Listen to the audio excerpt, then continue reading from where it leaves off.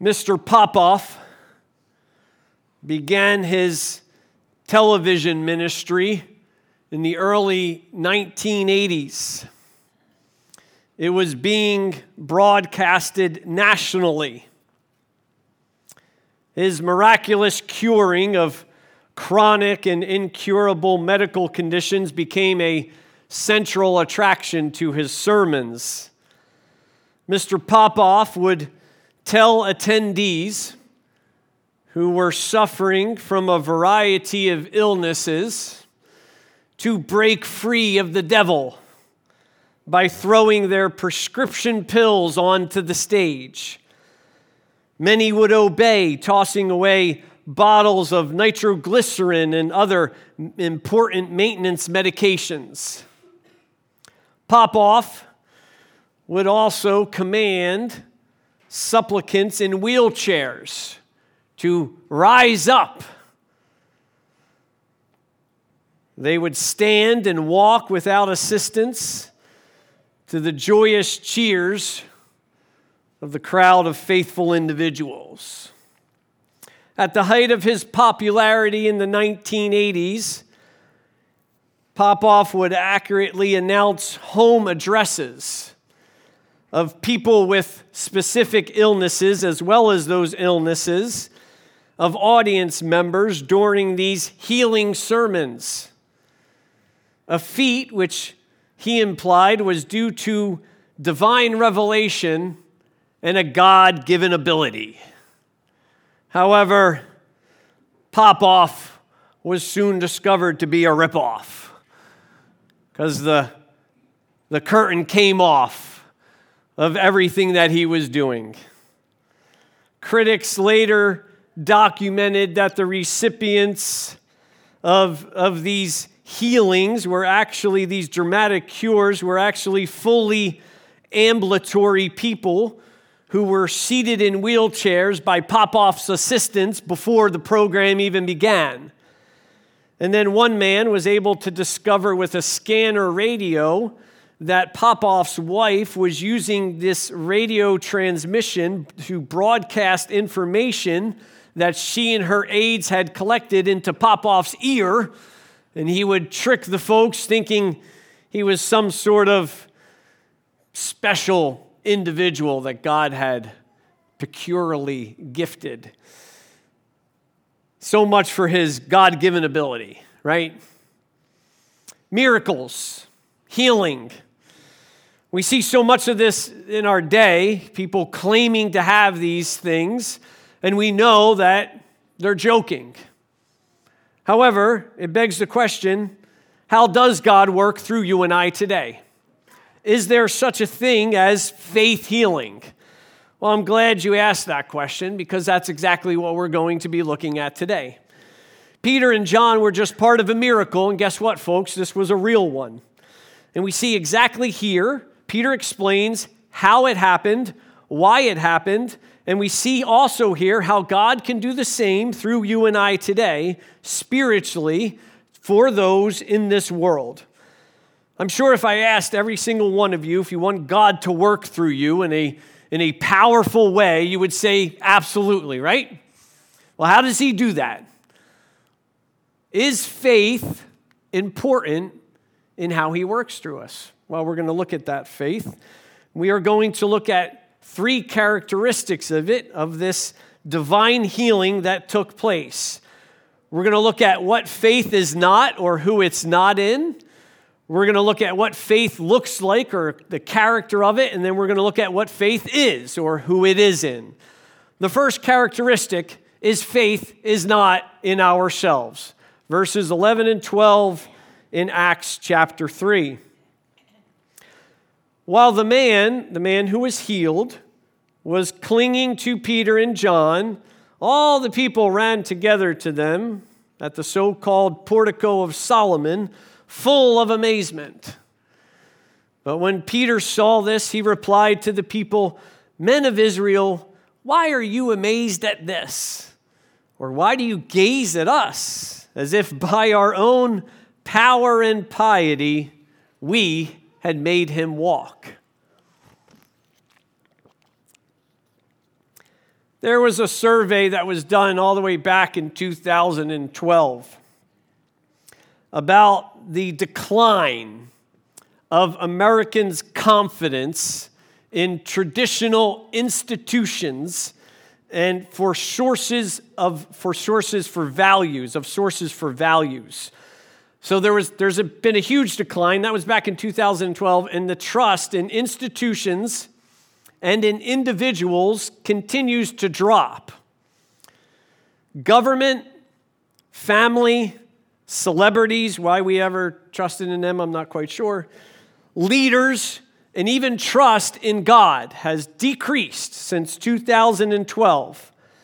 They contribute a bunch of factors. There was a bunch of factors that were listed as contributing to the weakening of this drop. Political corruption, too much focus on material things, the use of drugs and alcohol, lack of strong leaders and role models, and fewer Americans have also dropped their overall belief in God.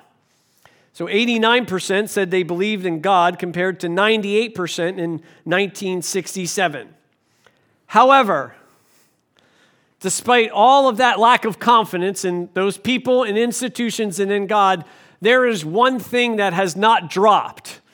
Do you know what that is? Confidence in, guess who? Ourselves. I wish it were Jesus. Confidence has not dropped in ourselves. So that kind of makes me wonder, doesn't it? Because set aside the confidence in God aspect, right? Institutions, celebrities, role models, and leaders, they're all what? People. So if we've dropped in our trust in people, then it kind of makes us should answer our own question, then who's the problem? Who's the problem? It's in us. But for some reason, we're delusional. And we still think that there is something in us. We still think that we can have confidence in us. Well, guess what? Peter actually says the opposite. Folks, as we go out into this world, we need a huge self-awareness. And part of that self-awareness is saying to ourselves, I have absolutely nothing. There is nothing in me that is going to make God say, wow, look at Pastor Mark. He's got so many abilities. That guy is so holy, I can't help but use him for my kingdom work. That's not it. Listen to what Peter says. Hey, why are you looking at us as if there is something in us? As if by our own power and piety, we caused this healing. What does Paul say later on?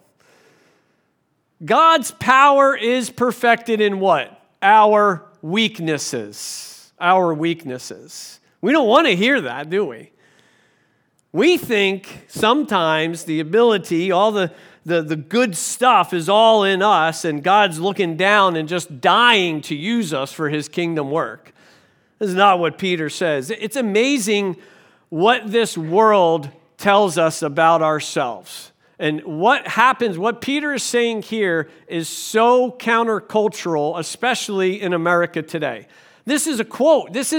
You can post these little Post-it notes around your house, right? And it's believe in yourself. Yes, you can. I can do it. All things are possible with me.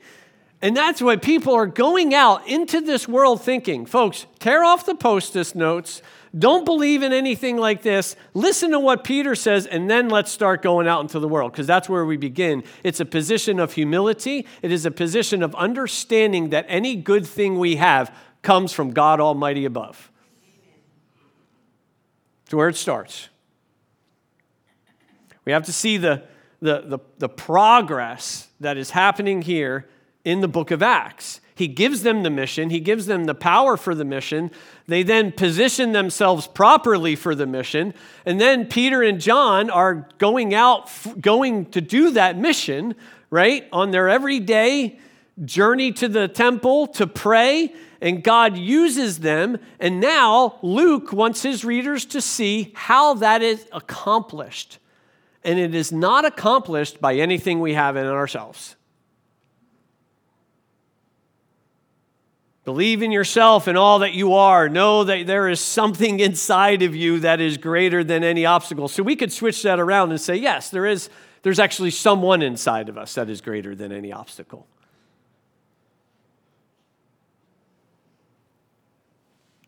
We don't have the power to spiritually raise the dead. You and I were once dead in our own sins and trespasses, and God made us alive through Christ, through the power of His Spirit. And that is how Christ is going to continue to work through us. It is not our power. What is happening out there is a spiritual transaction. Salvation is a gift of God. And we have no ability in and of ourselves, apart from the Holy Spirit residing in us, to bring about that transaction. There's nothing. Nor is it our holiness or our spiritual integrity, which is what he says or means by the word piety. It's not looking down upon us and saying, wow, look how righteous you are. I'm going to use you. Now, granted, we have to be careful. We don't want to live a life of sin because that does make us unusable for God. But it is not our holiness that brings about this work that Peter is talking about in this passage. Leonardo DiCaprio actually says this: as soon as enough people give you enough compliments and you're wielding more power than you've ever had in your life, it's not that you become arrogant or you become rude, but you get a false sense of your own importance and of what you've accomplished. You actually think that you've altered the course of history. Thank you, Leonardo. He's right. And I think one of the things that we need to see here is when God begins to work through us or He uses us, we have to be careful of that. Because Peter is doing what? He's deflecting the attention away from himself and he's pointing it right back to who it belongs to. He says, it's not me, don't look at me.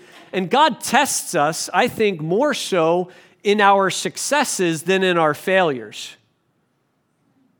It's hard when we succeed. Why? Because we begin to think, man, look how great I am. I didn't do anything. This is just so countercultural. We have to have a position of humility and understanding in our life. The whole church needs this self-awareness before we go out into the world. Not in horses or chariots or our own personal holiness or our own strength is the reason that God can work through us and in us. We need to have an humble acknowledgement of our own nature and our own weaknesses and have a complete and utter dependence on Him. I've been going through the book of Daniel with a friend from church, and we've been really enjoying the study of Daniel. Daniel's one of my favorite studies. If you want a good study of an individual that was used mightily of God in the world, in a pagan nation, Daniel's a great study for that.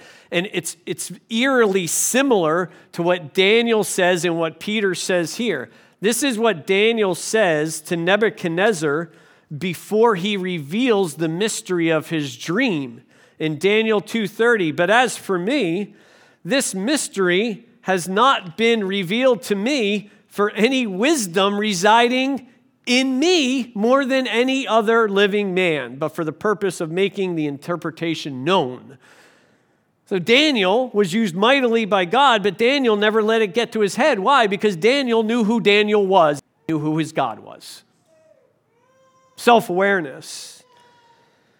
Faith. It's definitely not in ourselves. If you put faith in yourself, you will be severely disappointed. Trust me. We've all experienced that. We all know what that looks like. Absolutely countercultural. Second characteristic, faith is not afraid to speak the truth. Verses 13 through 15. So Peter then explains what is happening.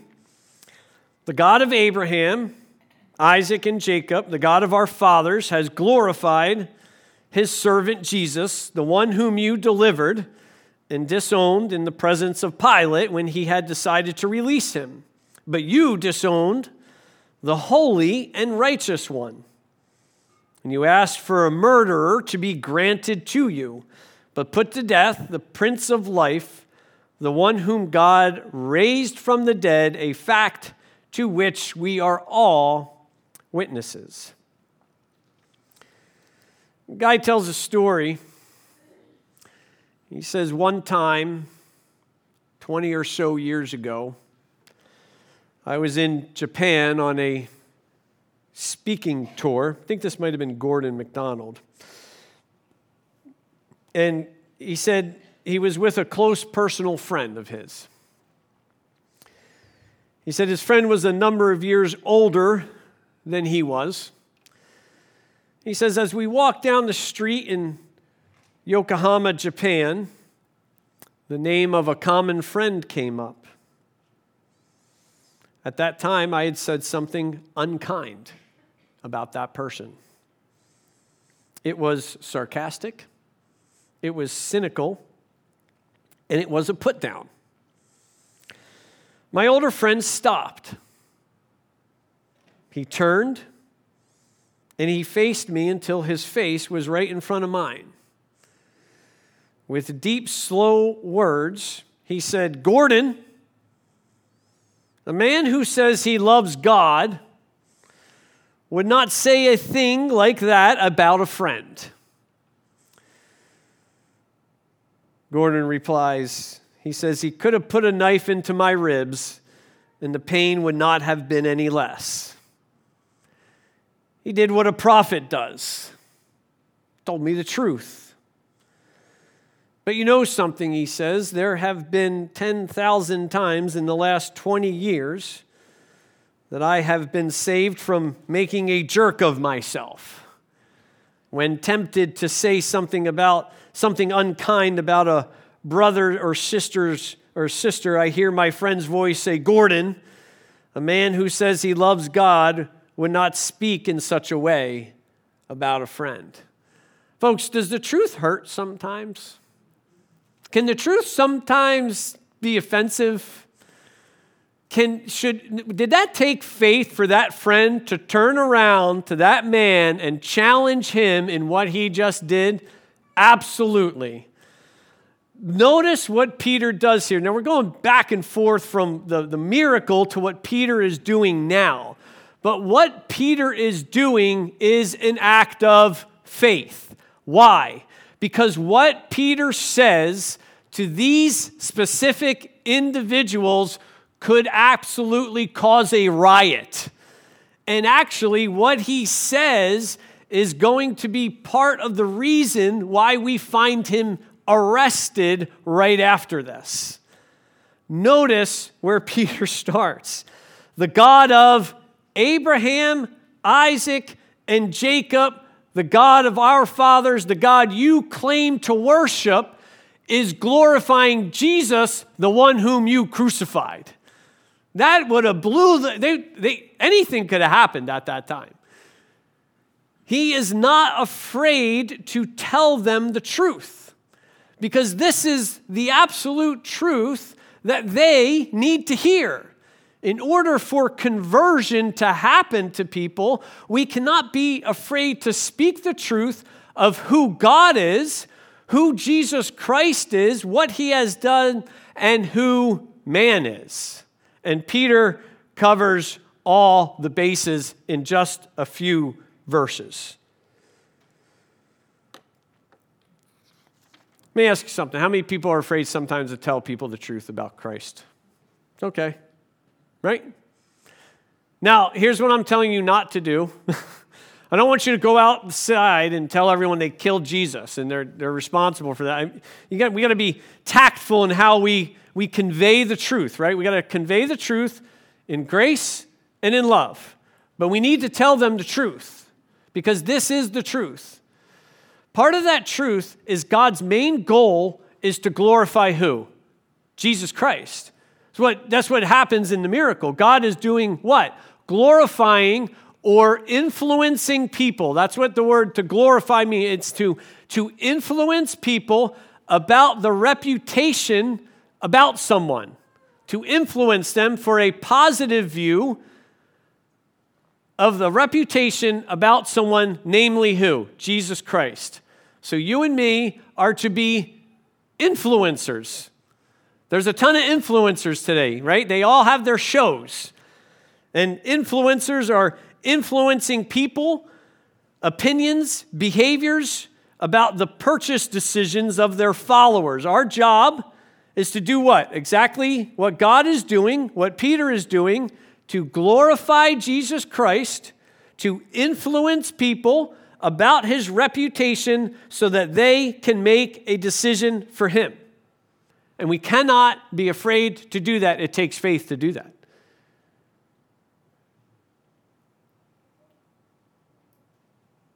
Because sometimes we're afraid of what? The repercussions, aren't we? We're afraid of losing friends if we tell them what we truly believe about mankind and about Jesus Christ and about what he's done. That's not faith.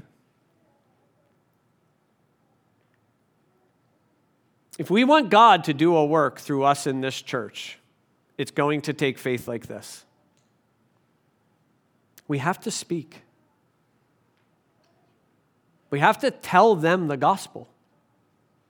We have to tell them that, yes, they're sinners, just like us. We have to tell them that they need Christ. Christ is not an option on the religious buffet of the world. Christ is the only way for their salvation. And the only way that they are going to hear that is if you and I have the faith and courage to tell them that. It's how God's going to work through us. Speaking the truth in love. Giving them Jesus, just like we said last week. Notice how he tries to convict them of their guilt. He tries to convict them and persuade them of their guilt. When he says, you delivered him, you're responsible for his death. You handed him over. You disowned him. And people who don't believe in Christ have disowned Christ. They've rejected him. Our job is to influence them to accept him and to receive him. That's what we're called to do. And in one verse, Peter tells them the truth about the substitutionary atonement.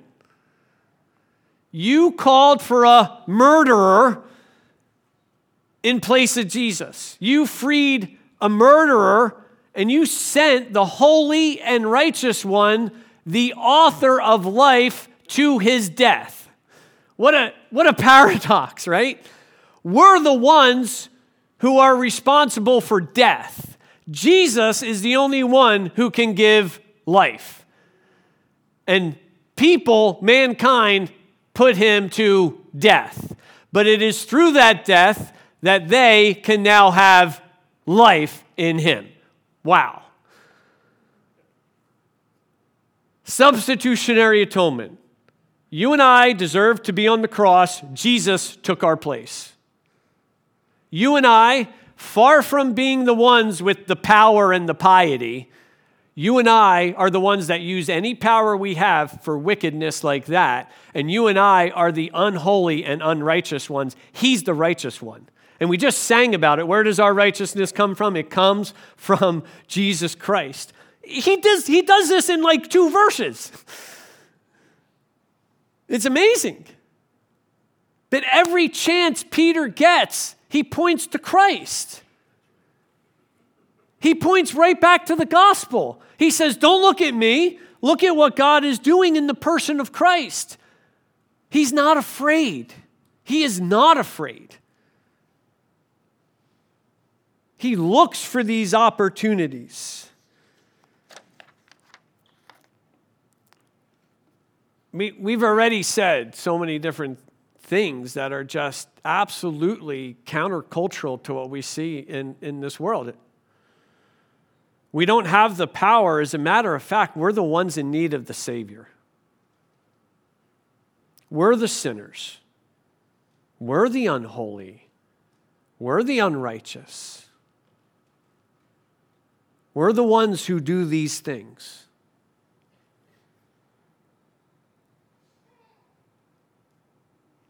Faith doesn't fear. And as one commentator says, there is no conversion without conviction. And ultimately, conviction comes through the Holy Spirit. But the Holy Spirit working through who? You and me. And that's what Peter's doing here.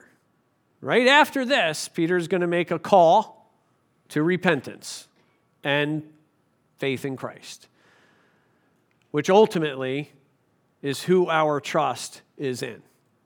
In this whole process, we see how this is laid out, not in ourselves, not afraid to speak the truth.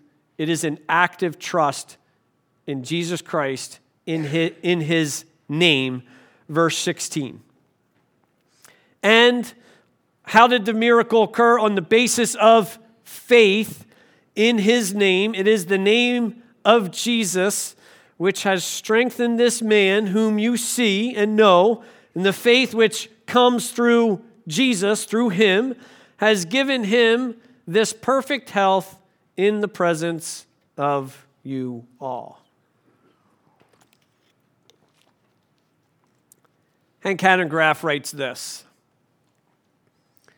In 1980, Harvest House published a book by Larry Parker entitled, We Let Our Son Die. The book tells of the tragic story of how Larry and his wife, after being influenced by one of America's numerous Word of Faith teachers, withheld insulin from their diabetic son. Wesley, their son, predictably went into a diabetic coma. The Parkers warned about the dangers and impropriety of making a negative confession, negative words, not having a positive outlook on the situation. So they continued to positively confess with their words Wesley's healing until the time of his death.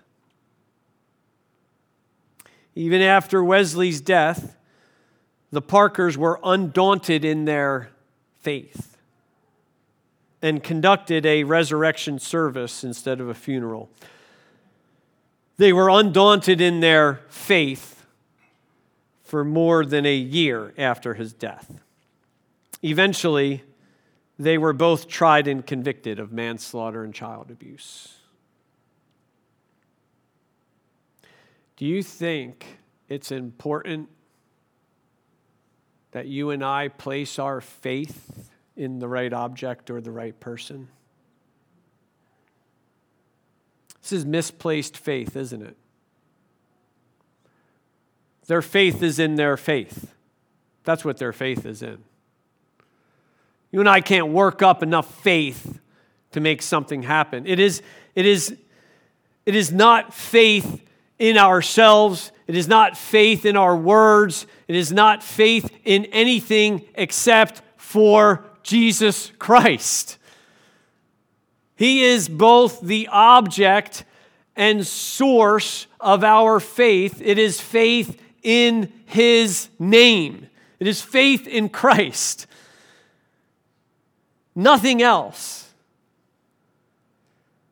Not Peter's name, not John's name, not the beggar's name, Jesus' name. I love, again, what Peter does here. Don't remember my name.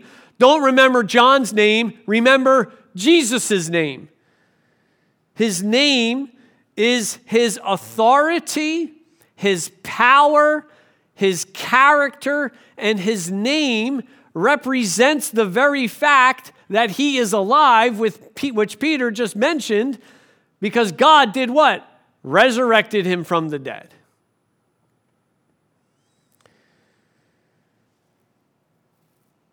Christ is both the object and source of our faith. I believe there's a couple faiths that are going on here.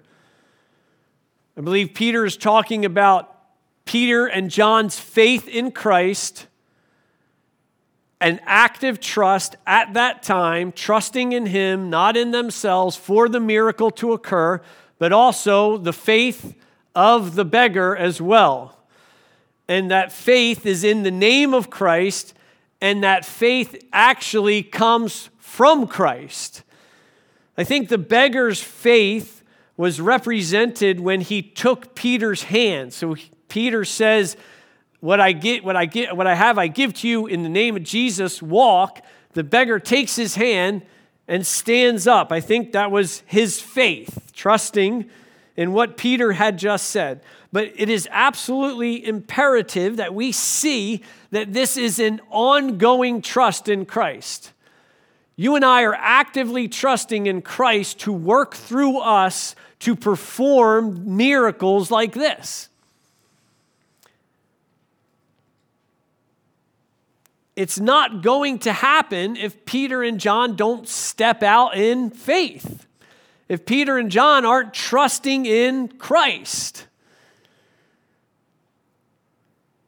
It is not their faith, however, that brought the healing, but it is Jesus who acted according to his nature and his character.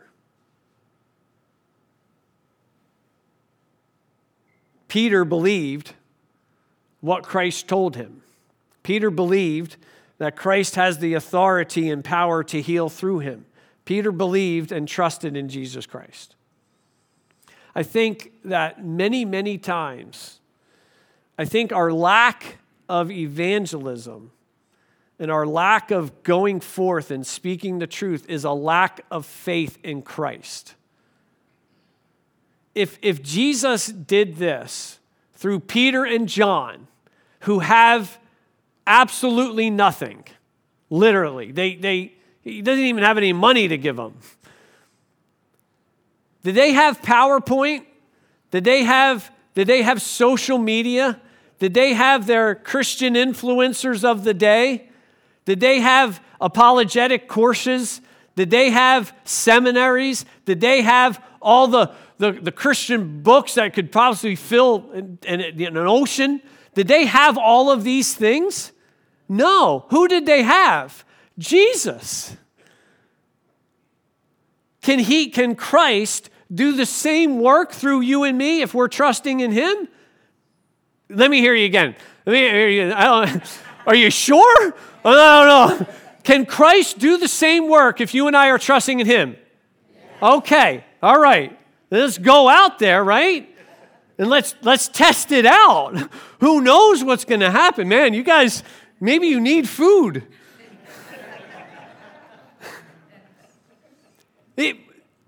He's trying to motivate us. Because the people reading this would be like, well, wait a second, I got faith. Oh, okay then. That's what he's saying. Oh, I can have faith in Jesus. I have faith in Jesus. Let's go. Let's go see what God can do. That's what he wants to do through this church. The Old Testament is absolutely replete with stories about misplaced faith. And I'll tell you what, folks, the modern church can learn a lot from those stories. Well, one of them is David and Goliath. I love this story, David and Goliath. It's like just a parallel to the modern church. David goes, right? Well, Israel is afraid. Why are they afraid? Because they're not looking through the eyes of faith. They're looking through the eyes of the world. And they're seeing this big guy, and they're seeing this army, and they're like, what are we going to do? We can't do anything about it. David, just bringing food, what's going on? What's with this dude? Why is he calling out God's people, God's name? And they're like, oh, don't worry, he's Goliath, and try to talk him out of it. And David goes forth, And then Saul, the leader of the people, right? The leader of God's people is like, okay, you're going to go. I got the latest and greatest armor for you. Here you go. This is fresh out of the box, baby. This is beautiful armor. You go out in this armor. I think you're going to be okay. David tries it on. So you see, we're looking at the armor of the world. David says, I don't need that armor. I'm not going out in the armor. I'm not going out in David's power. I'm going out in what? In the name of who? The Lord. That's who he goes out in the name of. And what happens? Well, go figure it out. Who could believe it? Goliath fell. Why? Faith. Because David knew God was going to act according to his character, his nature, his person, and defend his name. It's not our name he's defending, it's his name, and he's going to act on behalf of his people, which I'm looking at. And he is going to slay giants through them. Faith is key to Christ's work through us. Amen? It's key. It's not in ourselves. If it is, change it. Don't trust in yourself. Faith acts. It is not afraid to speak the truth. It goes forth with the truth. And it goes forth trusting in Jesus Christ to do a work through us. His voice, speaking through his Spirit, is the one speaking in our ears, directing us what to say, where to go, who to speak to. And who knows? Who knows?